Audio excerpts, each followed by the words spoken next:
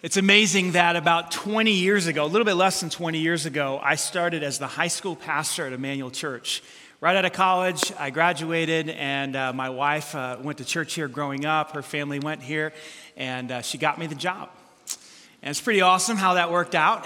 And I was in my early 20s when I first got the position. And about 2 or 3 years into the position, I remember something interesting happened. I wasn't much older than the students at that time, so as the youth pastor, I sort of felt like an older brother, especially to the younger girls. We had freshman girls, sophomore girls, junior girls, and senior girls in our youth group, and I was very protective of them as their older brother. Didn't quite feel like a father. A little bit felt like, okay, it's my responsibility, and so I just remember having this overprotective feel for the girls in the youth group, and we would go on youth events. I'd be watching them like a hawk and counting them, just that sort of thing. And I just felt huge responsibility for that. And I remember one particular time, about 3 years into the youth ministry, there was an older gentleman, older than a high school student. He's a little bit younger than me. Started hanging around the youth group, kind of like on the fringes. I asked around. I'm like, who is this guy, and who invited him? It's like, I didn't invite him. Did you invite him? No, we don't know why he's here. So that thing kind of got triggered inside of me, that brotherly protection, fatherly protection got triggered. And so I started to investigate a little bit, come to find out that he had a crush on one of the 16-year-old girls in my youth group. That was not going to happen under my watch. And that's why he was starting to hang around and, whatever. And so I called a meeting, and I refer to these as come to Jesus meetings. Anybody ever have one of these? It's like, we're going to get this figured out. And it was in my office about 100 yards over there many, many years ago. And I thought the conversation was going to go smoothly. I thought it was going to be like, hey, here's the deal. This is what I found out. This is not going to go down this way, and you need to not come around anymore. And so I had that conversation. I said those things. And to my surprise, he pushed back. He's like, well, it's my church too, and you can't tell me where to come and go. And things started to get a little bit heated. Now, I grew up in New York City, so just to give you a little background, there's a lot of words that would be used, and when those words were used, they would trigger a fight. And so he said some things that fell into that category, and since option A didn't work, like option A was like, okay, I won't come around anymore, that's cool. I went quickly to option B, which was to choke him. So I grabbed him around the neck because that's what the words he said triggered that. And I'm like, you don't understand. And I quickly caught myself, and it wasn't a long choke. It wasn't like I wrestled him to the ground and he almost died. It wasn't like that kind of choke. I mean, I wanted to do that, but I choked him. And it's because I didn't have option B. Option B it shouldn't have been in the cards. It was but anyway, I didn't go to jail that day. I might have, but God's grace was good to me. And, I'm here today to confess to you that I no longer choke people. So everybody can relax. That was like 20 years ago. It's not an option. I've grown a little bit.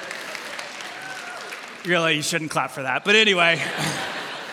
We're in a series right now called Better Lovers, and what I've been trying to learn, and what I realized that day many years ago, is I wasn't interested in loving this man. I was interested in protecting and guarding, and I've had to grow in my ability to love others, especially those who are hard to love. And that's what this series has really been about. I want to welcome all of our campuses right now, our Franklin campus, our Banta campus, of course, our Greenwood campus, our online campus, and our brand new Purdue microsite. Can we give it up for all of our campuses? Welcome as we wrap this thing up.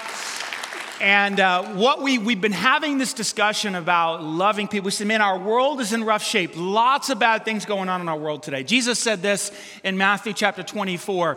In the end times, sin will be rampant everywhere, and the love of many will grow cold. And that's what we're seeing. Like, people just don't care.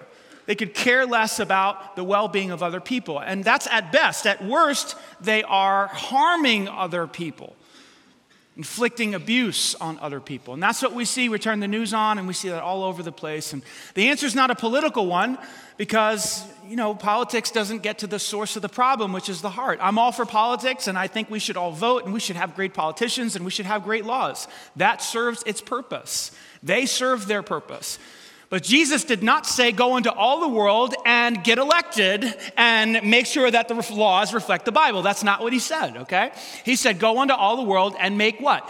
Disciples. Why? Why is that the solution to the problem? Because a disciple is someone who's committed to follow the teachings of Jesus, and the primary teaching of Jesus is to love your neighbor as yourself. He said it this way, the golden rule, do unto others as you wish they would do unto you. The Apostle Paul said that love does no harm to his neighbor.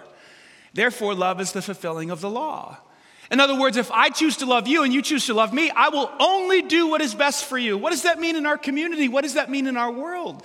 It means that we will stop hurting one another. We will seek the good of another. What happens to human trafficking in a world where people are made a decision to love one another? It goes away. What happens to school shootings in a world where students have decided to love their fellow students? It goes away. Like a lot of these problems that we're seeing in our world today, they just disappear because of what? Because of discipleship, because of people choosing to love their neighbor as themselves. Do you agree with this? And so that's what we've been talking about. How do we grow as disciples? How do we become better lovers? Not how do we love those who love us. Jesus said, hey, it's easy to do that. Even sinners can do that. But I'm talking to you about loving the people that fall into the category of your enemies. People that have hurt you, people that have harmed you, people that you disagree with. Last week, our campus pastors talked about loving selfish people. Didn't they do a good job? All of our campus pastors. Thank you, Brent. Thank you, Aaron. Thank you, Matt. And so today what I want to do is kind of wrap this puppy up and talk about people who are difficult. How do we love people who are difficult or difficult people? Now, these are different from the toxic people that we need to set up boundaries with, okay? The people we need to set up boundaries with, we talked about in week number 1, they are people that will abuse you, harm you if they have a chance, and you have to create boundaries in your life and push them out for a time being until they can change. I'm talking about not those folks. I'm talking about the people that are in your life. Maybe you're married to one of these people. Maybe one of them is your kid. Maybe one of them is your parent, okay, coworker. They're not going anywhere, but they're incredibly difficult. Anybody know what I'm talking about? These people are very opinionated. They're always talking about what they think about everything. It's very difficult to love those folks. I'm talking about people in your life that are demanding. It always has to be their way. These are hard to love. I'm talking about people that try to control everything in their situation, that try to control your life. They kind of try to control their circumstances. They're hard to love. I'm talking about people that refuse to take responsibility for their life. They're always blame shifting. It's never their fault, right? These folks are really hard for me to love. Then there's people who lie and deceive and tell half-truths. They're very hard to love. Then there's those people in your life, they're always negative. I mean, they just look for the negative thing and they just focus on that and they're always complaining. Anybody have anybody like this in their life? Oh, negative people are hard to love. Then you got those people where the story is always about them. It doesn't matter what's going on. Like there could be an earthquake in Australia. Somehow it's about them. Oh, one time I saw an earthquake on a National Geographic and I was scared. And it's like, wait, there's an earthquake in Australia. How did this become about you? I mean, just like this. Have you had those people in your life? Doesn't matter what's going on. They always one up you. It's always about them. Then one time I went camping. It's like, wait a second. She's telling the story about camping, not you. But just those folks are really hard to love. Narcissistic people, egocentric people. And they ain't going anywhere. They're there to stay. Some of them are in your family. You work with them, your coworkers, their teammates. They may be a boss, maybe a fellow employee. How do we love them? I love what the Bible says in Proverbs 25, verse 19. It says, unreliable people or putting confidence in unreliable people is like chewing with a broken tooth or walking around with a sprained ankle or a lame foot.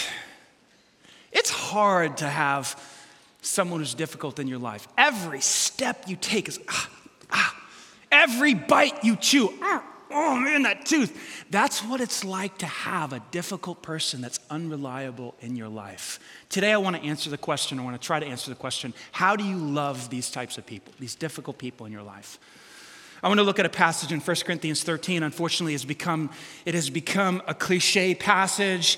That's very unfortunate because it's so incredibly practical and it shows us what love really is and more importantly, what agape love is. And when I say agape love, I'm talking about the love of God. 1 Corinthians 13, the Apostle Paul says this. He says, love, agape, Same word used in John 3:16, for God so loved the world, for God so agaped the world. Same word. Agape is patient. It's kind. It does not envy. It doesn't boast. It's not arrogant. And it's not rude. He continues. It does not insist on its own way. That's the selfish piece we talked about last week. It's not irritable or resentful. Doesn't hold a record of wrongs. It does not rejoice at wrongdoing, but rejoices with the truth. We're going to circle back to some of this at the end of the talk. But for now, I want to focus on the next two lines. Love bears all things, believes all things, hopes all things, endures all things. Love never ends. I want to focus on two words, bears and endures.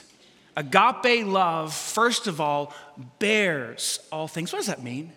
It literally means to suffer. The word to bear means to tolerate, to come behind somebody, and if this is somebody's junk in their life, to come up behind somebody and to literally carry their junk, whatever it is that they bring into the relationship. That's what the word bears means. The word endures is very similar. It means to stand your ground. It means to be stubborn. It means to dig in your heels and to be immovable. That's love. Wow. Love for who? Love for the people in your lives who have all kinds of junk in their life. No wonder they read this passage at weddings. You get two people up here and they're all like, oh, I love you. You know, tears are coming down and they're holding hands. And I've been to so many weddings and I've been in my own wedding and I remember. It is so sappy sometimes. I mean, it's beautiful, but it's just so sappy and there's puppy love. And the pastor, and I don't do a lot of weddings, but the ones that I do, I'm like, oh boy. They have no idea what they're really getting into. Because what's happening is that husband is marrying a very difficult wife, and that wife is marrying a very difficult husband. And they have no idea just how difficult they are. What they're going to come to find is that they're marrying a person that has anxiety issues. That's tough. When one spouse is just, and this isn't a marriage talk, this is a relationship talk. Just always fearful about the future. What about the future? And what about this? And what about insurance? And what about the kids? And what about my mom? What about my dad? Where are you going to get a job? Are we going to have enough money? Ay, ay, ay. Listen, anxiety in a person, I mean, that's tough to carry around. It's like, will you take a chill pill? Will you learn to pray? Will you learn to trust? Because it's hard to deal with all your anxiety. And then you got, this one's tough. You find out your spouse is lazy. Oh, gosh. Pick up your clothes, close the cabinets, like put the dishes away, do something, right? You find out, this one's huge for me. My wife hates it when she tells me, she'll say, okay, this is going to happen and this is going to happen. And you're going to take our son over here. And I'm like, yeah. And then I forget. Tough. We talked about this one. This one's really hard. One spouse cheats on the other spouse. And trust is gone. You feel betrayed. And now you said, I do. And you said for richer or for poorer. You said for better or for worse. And you're sitting there and you're carrying this bucket full of unfaithfulness. That's what it means to bear all things, to endure all things. Then you find out that, one person is rude, obnoxious, passive aggressive. I know there's a bunch of stuff in here. Talked about blame shifting. I mean, you name it. There's this one right here. Oh, this is. You find out I married a mean person. They're just mean.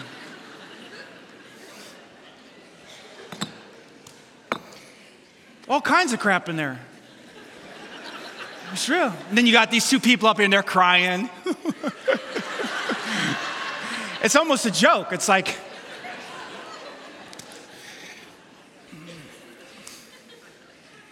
Proverbs chapter 25, verse 24 says this.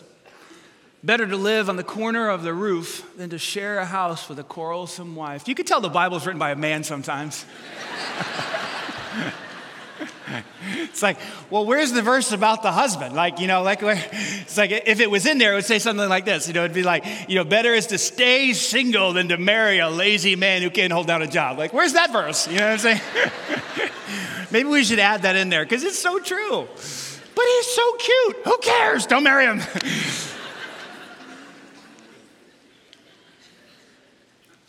It's hard. It is hard to love difficult people. And that's why some of you said, Danny, I did it and I've carried it and he didn't change and she didn't change and I'm done. I can't do it. The laziness, the selfishness, the passive aggressiveness, the lying, the deceit, the inconsistency, I've carried it for 10 years and I'm out. And that's why the divorce rate is 50%. People choosing not to love because they're out of energy. And I get it.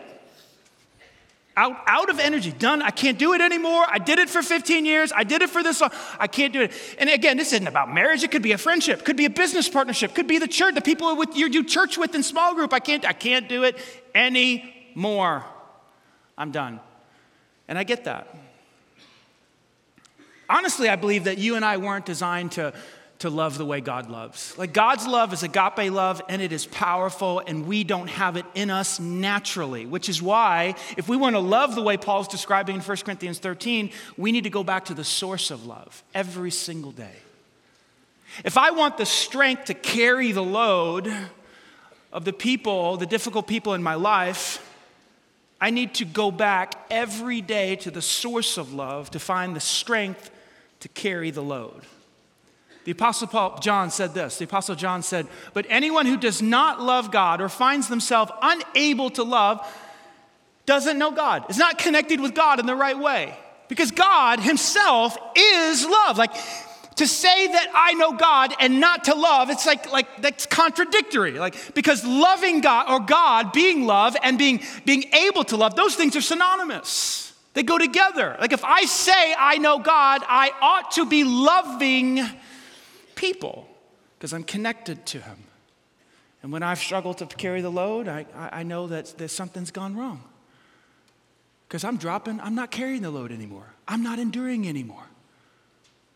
My love has come to an end. The Apostle Paul one time was struggling with something that he referred to as a thorn in his flesh. And we don't know what it was. It could have been a sin that he was struggling with. It could have been a physical ailment, something in his body. It could have been a difficult person. We don't know what it was because he doesn't say. But what he does ask the Lord is to take it away from him. Lord, take this thing away. It's killing me. 3 times he asks. And the Lord responds to Paul in 2 Corinthians chapter 12 like this. But he said to me, my grace is sufficient for you, for my power is made perfect in your weakness. What in the world is God saying? Jesus says to Paul, hey, I'm not going to take away this thorn. Instead, what I'm going to give you is my grace. Now, unfortunately, in the church and in the Christian world, grace, the word itself has been reduced to this idea of undeserved favor of God or the unmerited favor of God, which that's exactly what it is. Grace is receiving what we don't deserve, forgiveness, reconciliation, all those wonderful things. But it goes beyond that, according to the Bible. The Bible says that grace is power, that grace is strength to do what? To carry the thorn in the flesh, to deal with the difficult person, to bear up the load, to endure whatever situation that you're in. Grace, according to the Bible, is the strength to carry the load. God says, I'm not going to take away the thorn in your side. Instead, I'm going to give you my power. I'm going to give you my strength to be able to deal with whatever situation you're in. That's what I will do for you. Commentator William MacDonald said this: better than the removal of trial and sufferings or difficult people in your life is the companionship of the Son of God in them and the assurance of his strength and enabling grace to endure them. Sometimes God says, no, I'm not going to remove the problem. I'm not going to take away that difficult person. What I'm going to do is I'm going to be with you in that situation, empowering you and giving you grace to endure. That's what we have to do. We have to go back to the source if we want to be able to carry the load. Now, how do we do that? How do we go back to the source of love every single day so that he can give us the strength to carry the load of the difficult people in our life? That's a great question. In Galatians chapter 5, verse 22, the Apostle Paul says this. He says, but the fruit of the Spirit, or the Holy Spirit, produces this kind of result, this kind of fruit in our lives. And then he goes through that long list. And the first thing on the list is what? Agape. Love. And then he talks about joy and peace and patience and kindness and gentleness and self-control and all these wonderful things, most of which are manifestations of love. In other words, if you want to be a loving person, you've got to connect to the Holy Spirit all the time, every single day, because the Christian life is really a supernatural life. It's a life infused with the power to carry the load, to do things that you cannot do in your own strength. Jesus said it like this one time. He said, I am the vine and you guys are the branches. If you stay connected to me as a branch, if the branch stays connected to the vine, then you'll bear much fruit. But if the branch disconnects from the vine, you can do nothing. Or better stated, can you imagine I can state it better than Jesus? No, let me take that back. You could say it like this. When the branch disconnects from the vine, you can do what you can do in your own strength, and then you're out. And doesn't that reflect most of our lives? I tried, and I'm done. I gave it my best, and I'm out of energy. Well, yeah. Humanly speaking, that's what happens. Jesus says, apart from me, you can do nothing. So the goal then would be for me and you to connect or cross paths, that's a better way we can say it, cross paths with the Holy Spirit every day so that he can infuse us with his grace and his power to do what we cannot do by ourselves, which is to carry the load. Yes or no? Let me show you 4 ways to do that. First of all, we got to cross paths in the morning. Cross paths with the Spirit of God first thing in the morning when you wake up. The mornings are so critical. They start and impact the rest of your day. If you hang out with me at all for any length of time, we're going to eventually talk about your morning routine. It doesn't matter who you are or what your problem is. We're going to talk about, tell me about when you wake up. What do? First thing. Why? Because it's so critical that first thing in the morning that you're in the Word of God and surrendering your spirit and opening up your heart to him and seeking the kingdom of God and asking him to fill you, asking him to guide you first thing in the morning, because that sets the pace for the rest of the day. And what we're doing in the mornings is in getting God's power and strength to go through and carry the loads that we have to face. Sometimes it's difficult people, sometimes it's difficult circumstances. But whatever it is, we got to go first thing in the morning and say, God, would you fill me? The best decision I have ever made in my life is to do what Jesus did in Mark chapter 1, verse 35, which was to get up before the sun was up, and go find a solitary place and pray to the Father and read the scriptures and ask for strength. Best decision I've ever made in my life. I don't spend time with God so that I can tell you I spend time with God in the morning. No, I spend time with God because I absolutely need to. Because I only have so much strength, personally, individually, on my own. I can't go very far. I can't pastor this church very well in my own strength. I can't father my children in my own strength very well. I can't husband my wife very well without God's strength. I can only go so far. And so first thing in the morning, we cross paths with the Spirit. Number 2, we cross paths on the weekend, right here, right now, on the weekend. This experience right here, right now, is designed for you and I to cross paths with the Spirit of God. We have planned that way. We have prayed that way. We have 60 staff members now at Emmanuel. It's amazing, across all 4 campuses. 60 staff members working all week long to prepare environments for you in this room, for your children, middle school students, high school students through the week. We have over 1,300 volunteers on the impact team that are laboring hundreds of hours for this moment right here so that something can be said, something can be sung. You can have some sort of experience with the Holy Spirit where he encourages you, infuses you with grace, where you hear something that you needed to hear so that you can have strength for living. And here's what blows me away. After hundreds and hundreds and hundreds of hours have been put in, many people decide on Sunday morning, oh, I have the sniffles. I think I'll stay home. We were up late last night. I'm tired. Let's sleep in. Can I do a little pastoral venting right here? I don't really have a counselor, so I'm going to sit on the couch and vent a little. Can I do that? That makes sense to me. 60 staff members, hundreds of hours. This talk alone was 15 to 20 hours of work. of study and preparation and practice. Some of you think I went to Home Depot this morning and got some bricks. Like, oh, he's so cute. Look, he's got bricks. Little wheelbarrow. Oh, fun. He probably thought of that last night. This has been in the works for weeks. And here's the crazy part. On Easter, we've got 8,000 people fill this place. We don't even have room. But on an average weekend, about half of you say, I'm tired. My nose is running. I think I'll stay home today. I don't understand that. When all of the work has been put into this moment so you can cross paths with the Spirit, so he can fill you with strength, what? To carry the load. We got to get up in the morning and cross paths. We got to get up on the weekend and cross paths with him. And then we got to cross paths with a person. We got to cross paths with a person. Not everybody's filled with the Spirit. Not everybody is guided by the Spirit. Not everybody is infused with the grace of God and the power of God. But there are some, and you can find them. And your job is to cross paths with them, so that some of that energy and some of that strength rubs off on you. Best decision I ever made in college was to get around a bunch of godly guys. In high school, I had some really knuckleheaded buddies. And the result of that was a lot of bad choices.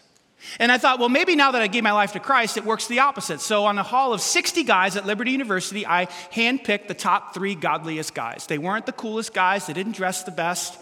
They couldn't really play basketball or any other sport. But I knew that they took their faith seriously. One guy's name was John. And I observed John for the first couple of weeks of school, and he was a prayer leader, and he took his faith seriously, and everything he was talking about was revolved around what God thought about things and what the Bible said about things. And I was like, this dude's legit. And I was just learning. I'd just given my life to Christ. On his dorm room, he had a Bible verse that said, Galatians 2:20, I am crucified with Christ, and I no longer live, yet not I, but Christ lives in me. The life that I now live in this body, I live by faith in the Son of God who gave himself for me, who died for me and rose again. And I memorized that verse because of John Humphreys. And I started spending time with John, and he started to show me some things, and I watched his life and his values. Guess what ended up happening? I started to become more like him. And I started to develop some of his values because I crossed paths with him. I put myself in his place. And there were other guys like Jay Thompson and another guy named Bryant Blanchard, and I could go through a couple of other guys. And I went through college that way. So who are the godliest guys, not the coolest guys, not the most influential guys, not the jocks, not the ball players, who are the godliest men on campus? I'm going to be next to them. I don't know why I did that. I just decided to do that. And here I am today, a pastor leading a church. Had no idea where that would take me. Cross paths with a person. And number 4, cross paths in any way possible. Cross paths with the Spirit of God in any way possible. In any way you can. You hear me talk a lot about Bible study and prayer and meditation and fasting. And you hear me talk about silence and solitude. You hear me. These are all ways to cross paths with the Spirit. Why? So he can infuse you with grace and power to do what? To do what you cannot do on your own. In fact, a spiritual practice is any practice that you do in your life that puts you in the path of the Spirit so that he can fill you with his strength, with his grace, with his power to be able to carry the load. That's what a spiritual practice is. John Ortberg, a pastor of another church, he said this one time. He said, one of the spiritual practices that God told him to put into play was getting in the slow lane on the highway. Anybody ever do that? On purpose. And he's like, well, what's that? Why do I need to do that? Because, and the Spirit said to him, listen, John, you think your life is way too important. You think that, you need to go because your agenda is important. And so you're in the fast lane. And I want you to get in the slow lane. And I want you to learn to trust me for the results. And I want you to learn to rely upon me and slow your life down.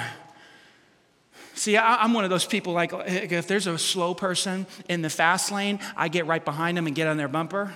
That's me. And then if they don't move, then I pass them using the slow lane and get back in the fast lane. But as I'm doing it, I shoot them a look like, what is wrong with you?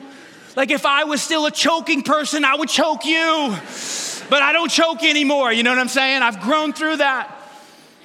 But what are you doing in the fast lane when you're going slow? Like that didn't make sense to me. Like my life is important. I've got to get here. I've got tasks to accomplish. I've got places to go. Holy Spirit says to John Ortberg, get in the slow lane. That's a spiritual practice. Anything that puts you in the path of the Spirit that infuses you to do what you cannot do by yourself. One time the Spirit of God said to him, not me, him, get in the longest lane at the grocery store. Get in the longest line at the grocery store. Can you imagine? Like if the Spirit of God said that to me, I would say no. So you have no idea where I've got to be. I cannot get in the longest line in the grocery store. Anything possible to cause you to look to the Spirit and trust in Him and be filled with His grace and His power. Now, that's what we got to do. In the morning, on the weekends, with a person, or in any way possible. That's for us to become filled with love, agape love, to love the difficult people. But what about what Paul said in 1 Corinthians 13 earlier? Love is patient and kind. It doesn't envy or boast. It's not proud or arrogant. It's not resentful. It doesn't hold a record of wrongs. Those seem to be things that I need to fix. Like agape love looks like me asking the question, what's it like to be on the other end of me? Maybe I'm the difficult person. Unkind, rude, self-centered, always insisting on having his own way. Proud, boastful, angry. Here's what love says, according to Paul. Agape love says, hey, am I making it heavy for you? Like, being around me, is it difficult? I remember, I don't know why, it was many years ago, I was on an extended date with my wife, and I must have heard that question somewhere because I asked it to my wife. We were out there, we were in St. Louis, I remember because of the arch. And we were outside, and I just said to her, I said, honey, what am I doing that's driving you nuts? Which is a version of this question. And you know my wife, maybe you don't, maybe you do, she's like the most gentle, nicest person. She was like, oh, you're a great husband, sweet. It's like, okay, enough with the platitudes, but what am I doing? Like really, seriously, I know I'm an idiot, so just tell me. And she said to me, well, when you raise your voice at the children, it creates a toxic, culture in the house. I was like, okay, that's fair. She said, I really wish you wouldn't raise your voice so much. And I have a loud voice, so when I talk, I'm like, hey, let's go, let's do it. Put your shoes away. Like, that's what I do. The shoes just drive me crazy. It's like a trigger. I see a pair of shoes. Oh, I see red. I want to choke somebody. And so I told her, I said, well, if that's what drives you crazy, here's what I'm gonna do. I'm gonna try to lighten up. Let's be honest, it was probably 2 or 3 of these. And I said, I'll try to. Now, I don't have it perfect. My kids are here. They know that at times I still see shoes and raise my voice. I'm not saying I got it fixed, but man, I don't yell as much as I used to yell. If you want to know what if you want to know what love looks like, it looks like going to the person in your life, saying, what am I doing? Like, what's making it like, oh gosh, I can't carry it. What am I doing that's making it hard for you to be on the other end of me? And whatever they say, maybe it's your temper. Maybe, I don't know. Maybe you refuse to take responsibility and you're a blame shifter. Just take it out. Get every verse in the Bible on anger, memorize it. Get 2 books and read about anger. Get a counselor and have them talk to you about anger. Like, confess anger to your small group and say, I will take it out, because love doesn't make it difficult. Love does what is best for the other. That's what love looks like.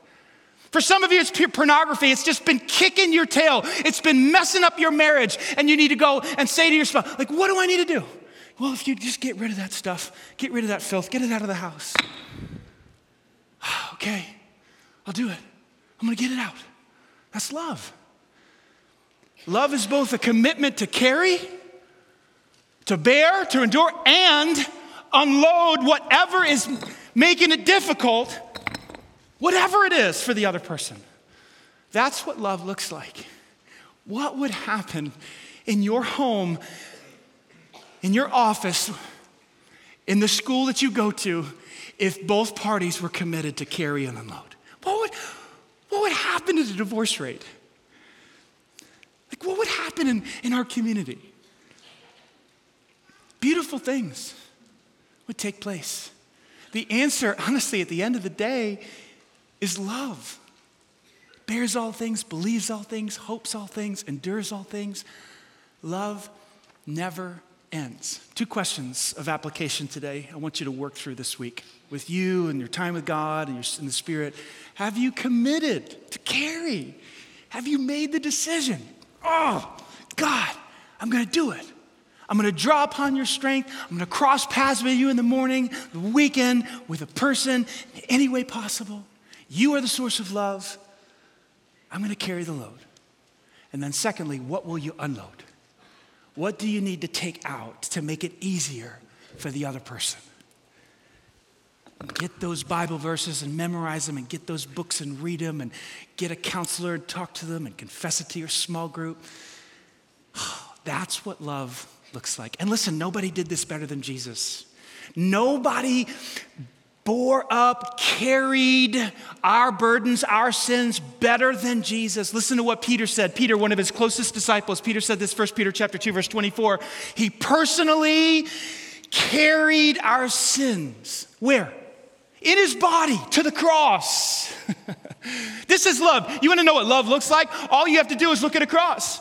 Like Jesus literally took all of our sin, everything, every lie, every deception, every lust, every piece of greed and covetousness and all of it, and he carried it in his body to the cross. And he was nailed to a cross. What does love look like? It looks like Jesus on the cross, bearing our sins. Why? So that we can be dead to sin and alive to what is right. By his wounds, the nails in his hands, the nails in his feet, his back that was torn up because of the cat o' nine tails whip that he was whipped with, the holes in his brow because of the crown of thorns that were put on him. By his wounds, his crucifixion, we are healed. Not from cancer, not from diabetes. We're not talking about physical healing. We're talking about the healing of our soul. We are redeemed. We are forgiven. We are cleansed. We are washed of our sins because of what Christ did on the cross. He carried our sins in his body to the cross. That's love, folks. I don't know about you, but when I heard that, when I was 17, and I knew all the stuff that I had ever done, all the lies and all the deception and all the wrong, and I heard that, wait a second, so he died in my place? And I remember the day when I put my trust in Christ because I felt that love and it overwhelmed me, and it wasn't a religion and it wasn't a church. It was a relationship. It was a God saying to me, and he's saying it to you right now, I love you and I paid for your sins. Will you respond to that? Will you trust in me? I was a goner. How about you? It's called grace. It's called mercy. It's called forgiveness. I'm going to say a simple prayer if you feel moved right now to put your faith in Christ. Just take these words and make them your own.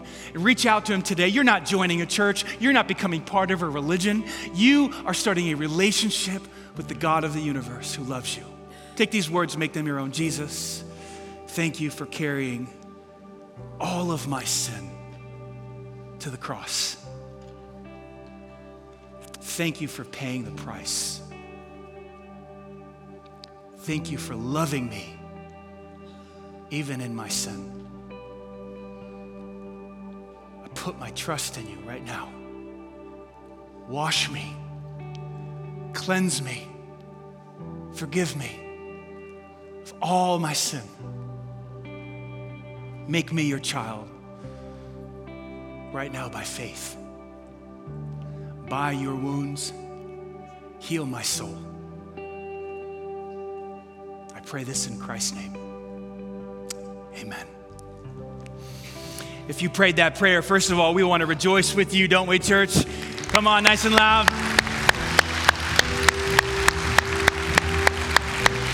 Best decision you'll ever make. Somebody told me when I put my faith in Christ to get a Bible and start reading it, and so I did that. And then they challenged me to memorize certain portions of Scripture, and so I did that. And so we like to do that as a church. If somebody prays to receive Christ at any of our campuses and our online campus, we want to put one of these in your hands today if you prayed to receive Christ. There's tables in the back of the auditorium where you're at.